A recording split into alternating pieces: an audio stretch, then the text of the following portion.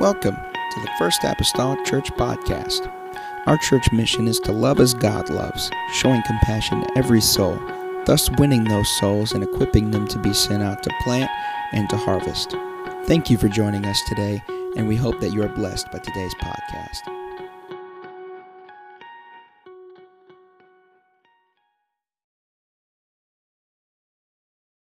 Pastor, it has been a busy week, but we still travail. Trudging on the path, and thankful for all of those that do support and appreciate that. My wife had to work. I went with my parents, and I'm very grateful for them because I was able to work on some of my sermon while they were driving. So I didn't have to drive myself. I appreciate that. And so very thankful for everyone. Thankful for Pastor and his wife. I really appreciate them and their leadership, and I appreciate everything that they do. They are very coveted. If you haven't noticed, they have been gone, and they are going to be gone some more. And that is because we have something that people want. They want this man of God, this woman of God right here, and they are very much appreciated in the assemblies. Amen. Amen. Very thankful for them. Amen. Yeah, Pastor is literally going to be in a symposium at GMC, right? And that is awesome. That is awesome. And I asked him, he said he had 18 pages. I asked him if he had 20-minute time frame. I asked him if he got it down, and we're praying. Yeah, continue to pray. But we go on. I'm turning to Genesis 25:29. As you turn there, grateful for my wife. I know we're doing this graduation thing, but I'm just so godly proud of her. I love her so much, and her accomplishment and working. You know, she was working and going to school, and she did a fantastic job, and I couldn't be more proud of her. And she's my number one cheerleader, and I appreciate her every step of the way. She as she considers herself, lovingly, she considers herself the chief and editor, all right? So whenever you see anything on the screen or anything like that, I'll be like, hey, how's this look? And she'll be like, maybe do something different with that or something. I always kind of pass it by her because I need another set of eyes or another set of ears, and she is the chief and editor. She helps keep me sane sometimes, and I drive her insane. So Genesis 25 and 29 said, and Jacob sowed pottage, and Esau came from the field, and he was faint. And Esau said to Jacob, feed me, I pray thee, with that same red pottage, for I am faint. Therefore was his name called Edom. And Jacob said, sell me this day thy birthright. And Esau said, behold, I am at the point to die. And what profit shall this birthright do to me? And Jacob said, swear to me this day. And he sware unto him, and said his birthright unto Jacob, sold his birthright unto Jacob. Then Jacob gave Esau bread and pottage of lentils, and did eat and drink, and rose up and went his way. Thus Esau despised his birthright. Esau despised his birthright. Pastor, would you pray? I want to ask you just to move. I'm thankful for the opportunity, Lord, here. Just to move, Jesus. Lord, have your way, God. Lord, your anointing, move, Jesus, right now. Lord, use just the only hand, Lord, what you would be done, Lord, and said, Lord, in this service, God. Lord, Holy Ghost power, Lord, move, Lord. We just, Lord, Holy Ghost, Lord, and thankful for what you're going to do in Jesus' mighty name. Lord, we pray, God, in Jesus' name. Amen. Everyone said amen. You may be seated. Amen. We were in our Connect group on Wednesday night doing the announcements as we do right before we end. And I was making a joke, and I said, don't come Sunday night. There's the guy that's preaching. You don't want to hear him. And without even I just said don't come Sunday night. I haven't even got the rest of the joke in. And then without even stopping, didn't even have to think about it, Aiden up there said, no worries. I was already planning on not coming. So, Aiden, I'm so glad that you're here. Thank you. I appreciate it. Yeah, volunteer of the month right there. Appreciate it. Appreciate it. So, is there something that you hold precious? There's something that you hold precious. I'm going completely, we're talking material right now. Okay, we're not spiritual. Not spiritual. Young people, this should get interesting. What do you hold precious? This is what? Your family. Okay. Food. There's some truth. Okay. I feel that. Aiden. His Xbox. That's fair. That's fair. All right. Your wallet. Ooh. Wallet.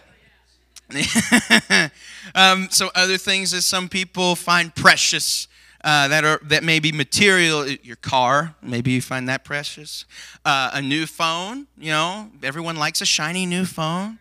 And for me, a brand new guitar. I love, Bishop loves brand new guitar. What do you do with something that you consider precious, right? You love that thing, whatever it may be. Or if it's food, you love it for a certain amount of time. But you're still going to protect it, right? You're going to protect it. And no one, right, if it's a car and you got kids, you're going to, right off the bat, all right, we're having a meeting, family meeting. No one is eating in the car, all right? No one is eating in the car for whatever reason, okay? No one is getting in the car with dirty shoes. All right, you got dirty shoes? Go find a trash bag, take your shoes off, put it in the trash bag, put it in the trunk. All right? No one is getting in the car wet. If you're wet, walk home. I don't care. I don't care how far it is. Go home. Go home. Not having it. Not having it. So, protect the car. Protect the car. And if you're Bishop, you'll wash it every day and wax it. And that's fantastic. I love it. I wish I had the time. But most people, when it comes to phones, I'm different. Okay, I just got this phone a couple weeks ago. I don't put a case on my phone. You can call me reckless, that's fine. But most people put a case on their phone, right? Most people, they either go with the really, it's so cute. That's such a cute case, right? That looks great. And then they'll put a screen protector on it and they'll go about their day. And then there's others that you're a little more clumsy. And you might need that OtterBox case. Nice, heavy duty. Maybe put 2 screen protectors on it and then 2 phone insurance plans just to be safe. Just to be safe. All covered in the blood. All covered in the blood. So, you're extra clumsy. I know you people. I know you. So then maybe a new guitar. Maybe a new guitar. Bishop, maybe a PRS private stock that costs like $12,000. How about that? All right. Beautiful, right? Plays beautifully, looks beautiful. You could see Bishop's bald head in it, right? Looks wonderful, and it's just glossy. And that's going to be cleaned every week. It's going to be put in a hard shell case. You can't risk it being in a soft shell case. Can't risk it. You're going to change the strings on that thing about every 2 months, even more frequent, depending on how much you play it. And it's just going to stay in pristine condition, right? That's what you do with things that you hold precious. You take care of it. You want to keep it in pristine condition as long as possible. As long as possible. So every single action is taken under consideration. You take care of it very carefully. So tonight, I want to talk on the curse of the blessing.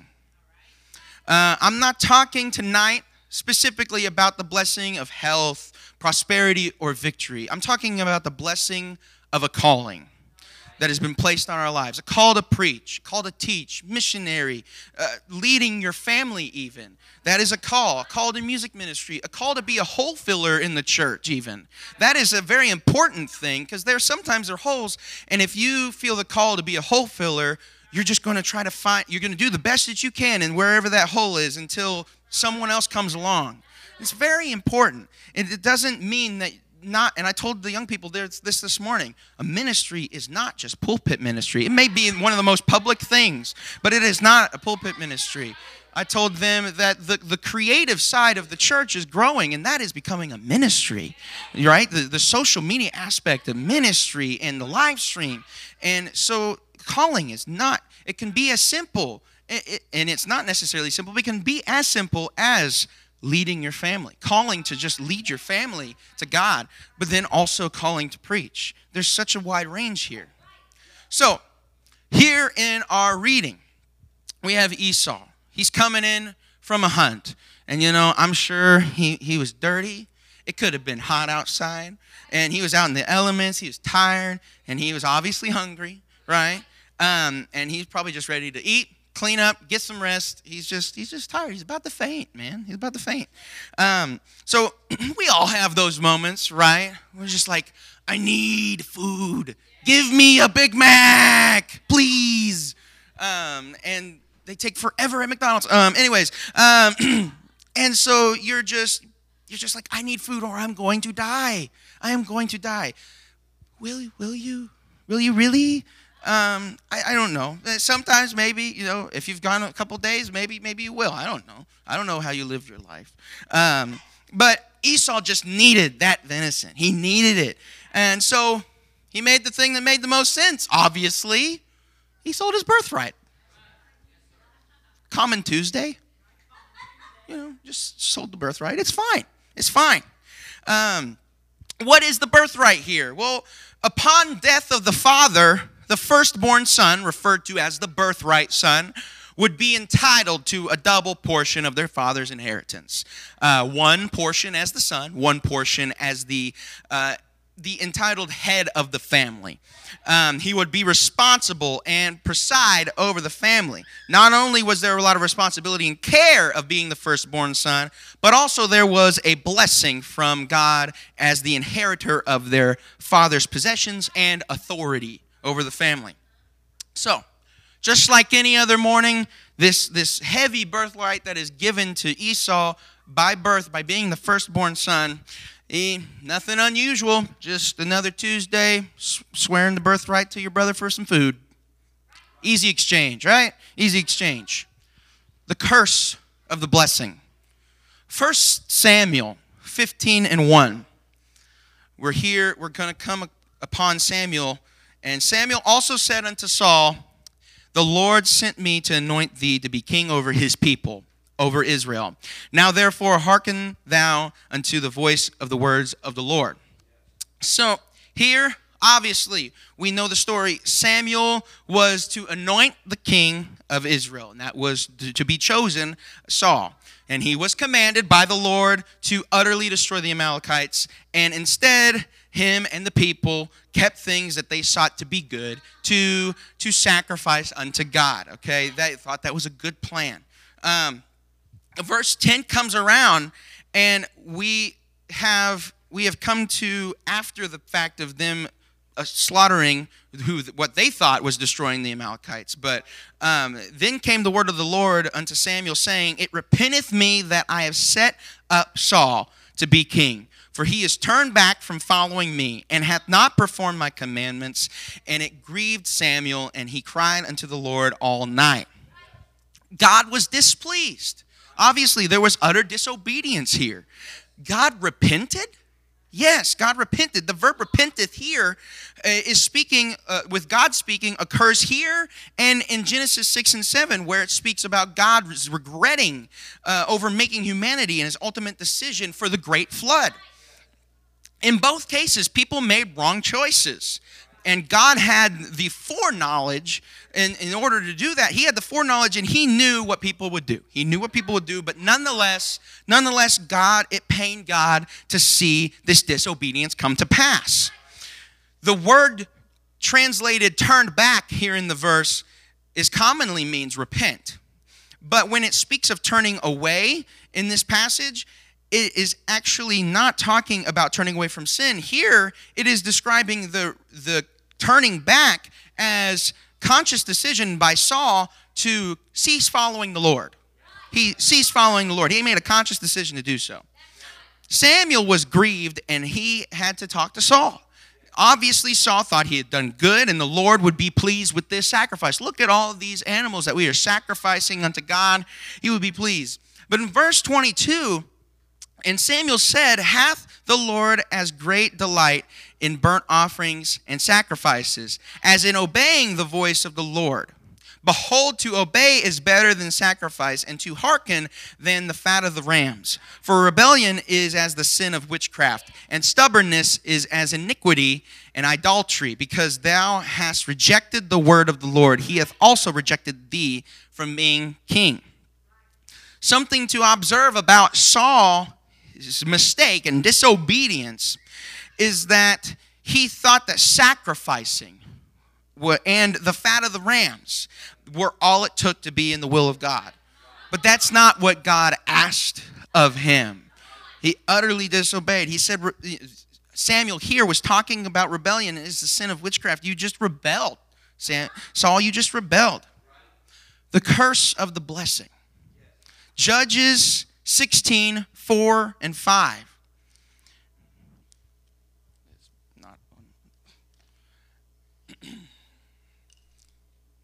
If I take off the lid.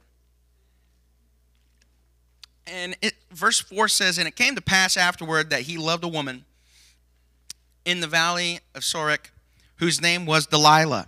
And the lords of the Philistines came up unto her and said unto her, entice him and see wherein his great strength lieth, and by what means we may prevail against him, that we may bind him, to afflict him, and we give thee every one of us 1,100 pieces of silver.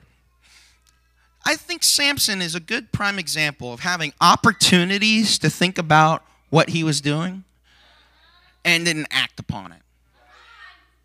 Let's observe. Delilah asked 3 times here how he would be weakened. First time, he said, if I was to be bound by 7 green withs, or it would be referred to as fresh bowstrings made by dead corpse, that were never dried, then he would be weak. Well, what a coincidence. He wakes up, the Philistines are there, and we have the green withs. How about that? How about that? Such a coinky-dink. Second time, and she asked, and he said, if he is bound with new ropes that were never occupied, then he would lose his strength.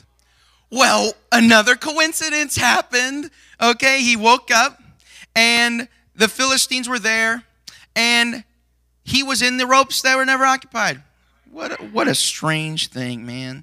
Never would have thought. So third time, he's still going at it. So third time she asked, and he answered and said the 7 locks of his hair was weaved into a fabric, then he would lose his strength. Well, he's getting a little closer with the hair there. But guess what? He woke up, the Philistines were here, his hair was in the weave. Come on. It just so happened to happen 3 times. It's just a coincidence. Red flag, Samson. Red flags everywhere. Hello. Woo, is this thing on? Samson was just, and that's the thing, because we get to the 4th time, and he tells his heart to her, and he tells the truth, and then he gets caught on it, right? He gets caught on it. And Samson's he was just kind of playing the field. He was just kind of having, I think he kind of enjoyed the little bit of banter back and forth, right? He's a little prideful in that. The curse of the blessing. Numbers 14, 1 through 4 says, and all the congregation lifted up their voice and cried, and the people wept that night. And all the children of Israel murmured against Moses and against Aaron. And the whole congregation said unto them, would God that we died in the land of Egypt, or would God that we had died in this wilderness? And wherefore hath the Lord brought us unto this land, to fall by the sword, that our wives and our children would be prey? Were it not better for us to return to Egypt? And they said to one to another, let us make a captain, and let us return into Egypt. The Israelites, God's people, they have been promised this land, this promised land. And the land of milk and honey, this grandiose promised land that they have been promised. And they were whining. Like, oh, I don't want to. I want to go back to Egypt. And if I were Moses, I would have been like, you were in slavery in Egypt. I would have been scratching my head, be like, really?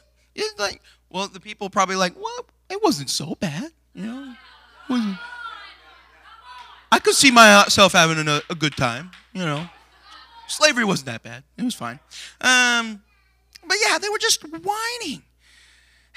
And they were preferring to turn back to bondage than receive the blessing that God had for them. It's right in their faces. They received the blessing.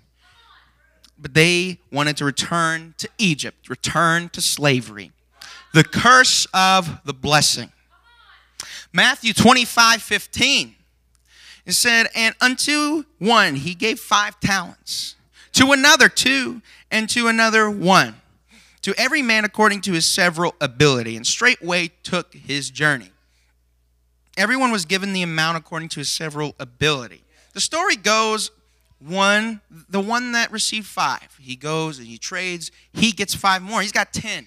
He's multiplied. He's doubled his talents. The one that got 2 received 2 more. He doubled what he had. No, the one that received just 1 talent, he goes off. I'm sure he was excited. He received this. He goes off, buries it, hides the Lord's money. That's a good thing. Hiding the Lord's money. He thought that's another message. Might have to write that down later. Yeah. And so he thought that the Lord would be pleased, right?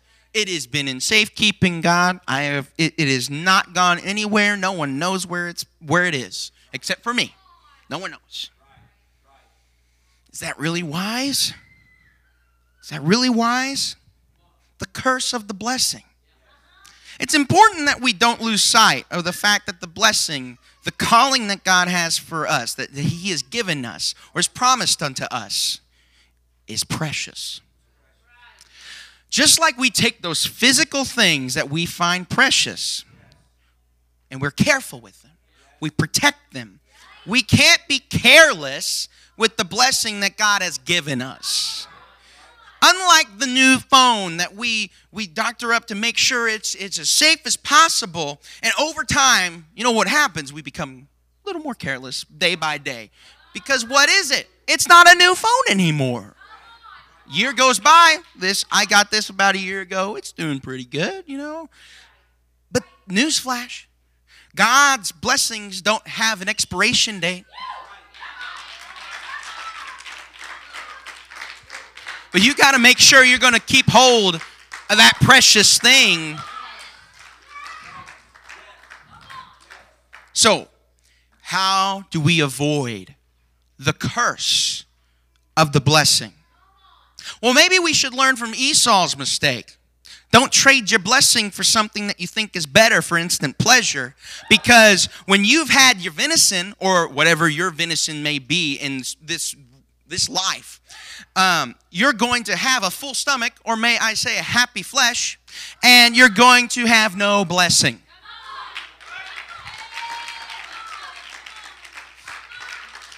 If we don't learn from Esau, our blessing becomes something that can be traded and it has a price. And our blessing shouldn't be something that we dare let out of our sight, and it's not for sale. Ever. Jesus. Or maybe we learn from Saul. Don't live your life being busy with your definition of sacrifice.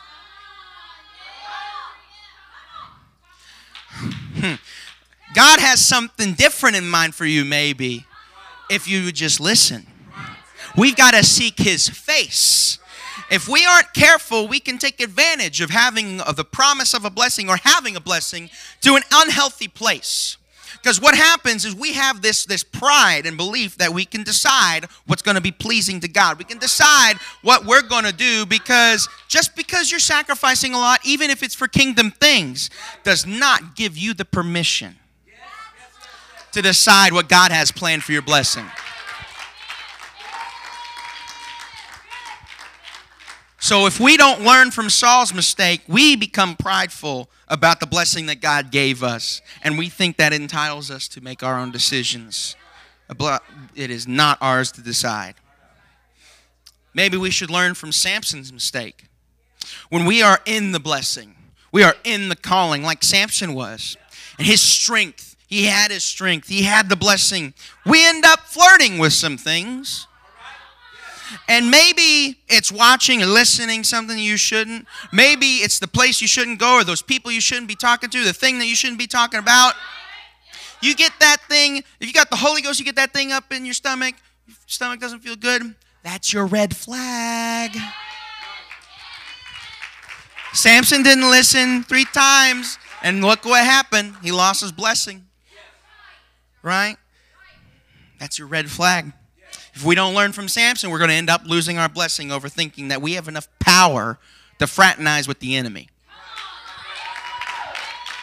Jesus.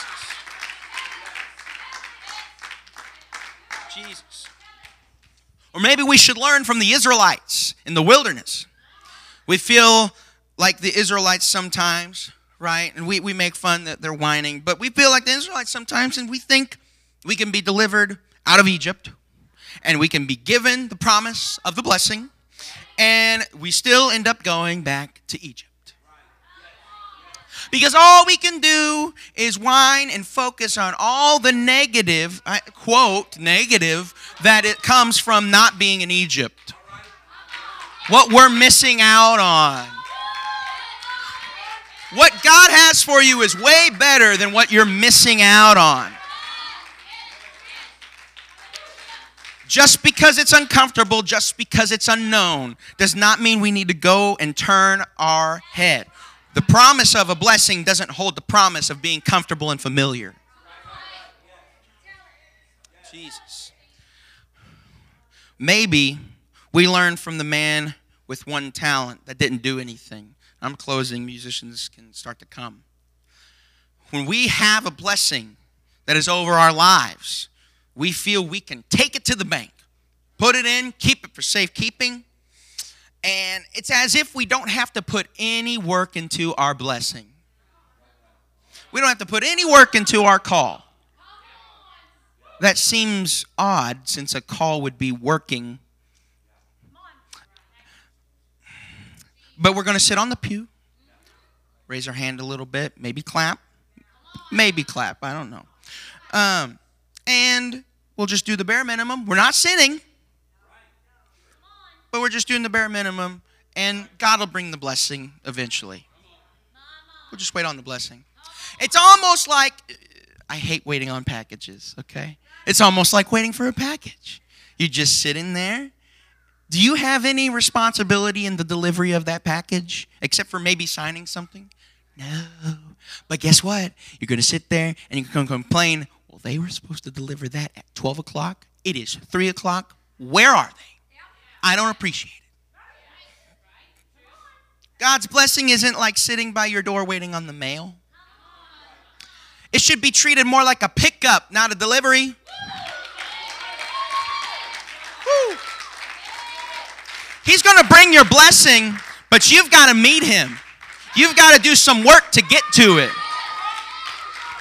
Woo.